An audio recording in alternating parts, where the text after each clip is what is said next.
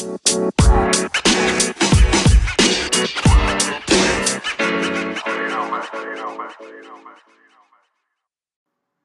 morning, afternoon, or evening, wherever you are in the world. Welcome to DBN News, the daily news that even plants crave. I'm your host, George, and here's your news for Tuesday, January 8th, 2019. News is courtesy to The Know. Sony announced via press release that after accounting for its Q4 2018 sales for the PS4, the PS4 sales have surpassed 91 million units. That's right. 91 million plus units out there. That's a lot of PS4s, folks. And it firmly secures its seat as one of the best-selling consoles of all time at this point. Not including handhelds, only the Wii, the PlayStation, and the PlayStation 2 have sold more units so far. So, considering the business environment the PS4 had to contend with, like the whole mobile gaming boom and things like that, I mean, for a second there was a lot of people that were like, consoles are dead, and that's certainly not the case. So that's pretty impressive. Sony also stated this past holiday season that it sold 50 million different copies of PS4 games for the holiday season. So that's incredible as well. So it's good to see that consoles are alive and thriving in this digital era that we live in. And have you, like me, been finding yourself itching to play that new Resident Evil 2 remake? Well, we've got some good news for you.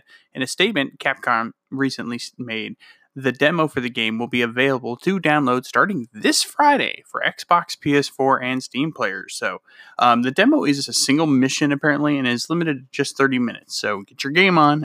If you beat the mission, they'll still allow you to restart it and play around with the game for a full 30 minutes. They're not going to cheat you out of it. So the game releases in full on January 25th, so right around the corner, and I'm so fucking pumped for this game. It looks amazing, and I cannot wait to get my hands on that demo. Paradox Interactive has acquired the indie game Prison Architect.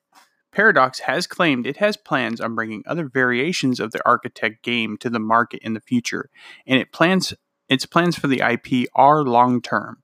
Mark Morris, the co-founder of Introversion Software, the company that designed the game, originally stated, "We're all eager to see where a team like Paradox can take it next." It seems like they kind of hit the end of their skill gap there in the development of it and passed it off to another team to see what they could do. So wishing them all the best. I definitely want to check out Prison Architect. It's kind of been on my watch list. I just haven't snagged it yet. So I think I'm going to do that now.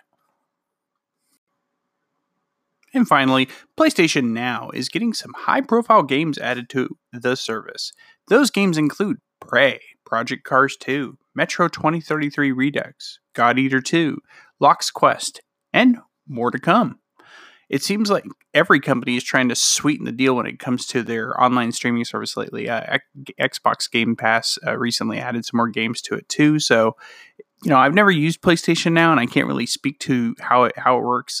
But it does seem like a really good deal to have access to a large library of games like that on the fly immediately, especially if you're a new console owner, because I have tons of games I could play. But if you didn't happen to have a lot of games lying around and subscribe for a couple months, it doesn't seem like a bad deal to me. So,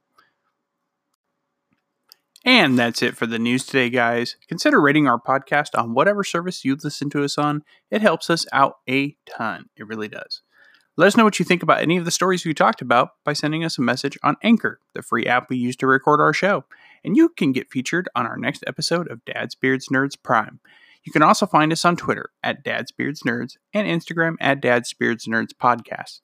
We also have a super duper cool Discord community, and you should come join it. Link is in the description of the podcast. We'd love to have you. Until next time, take care, everyone, and thank you for listening.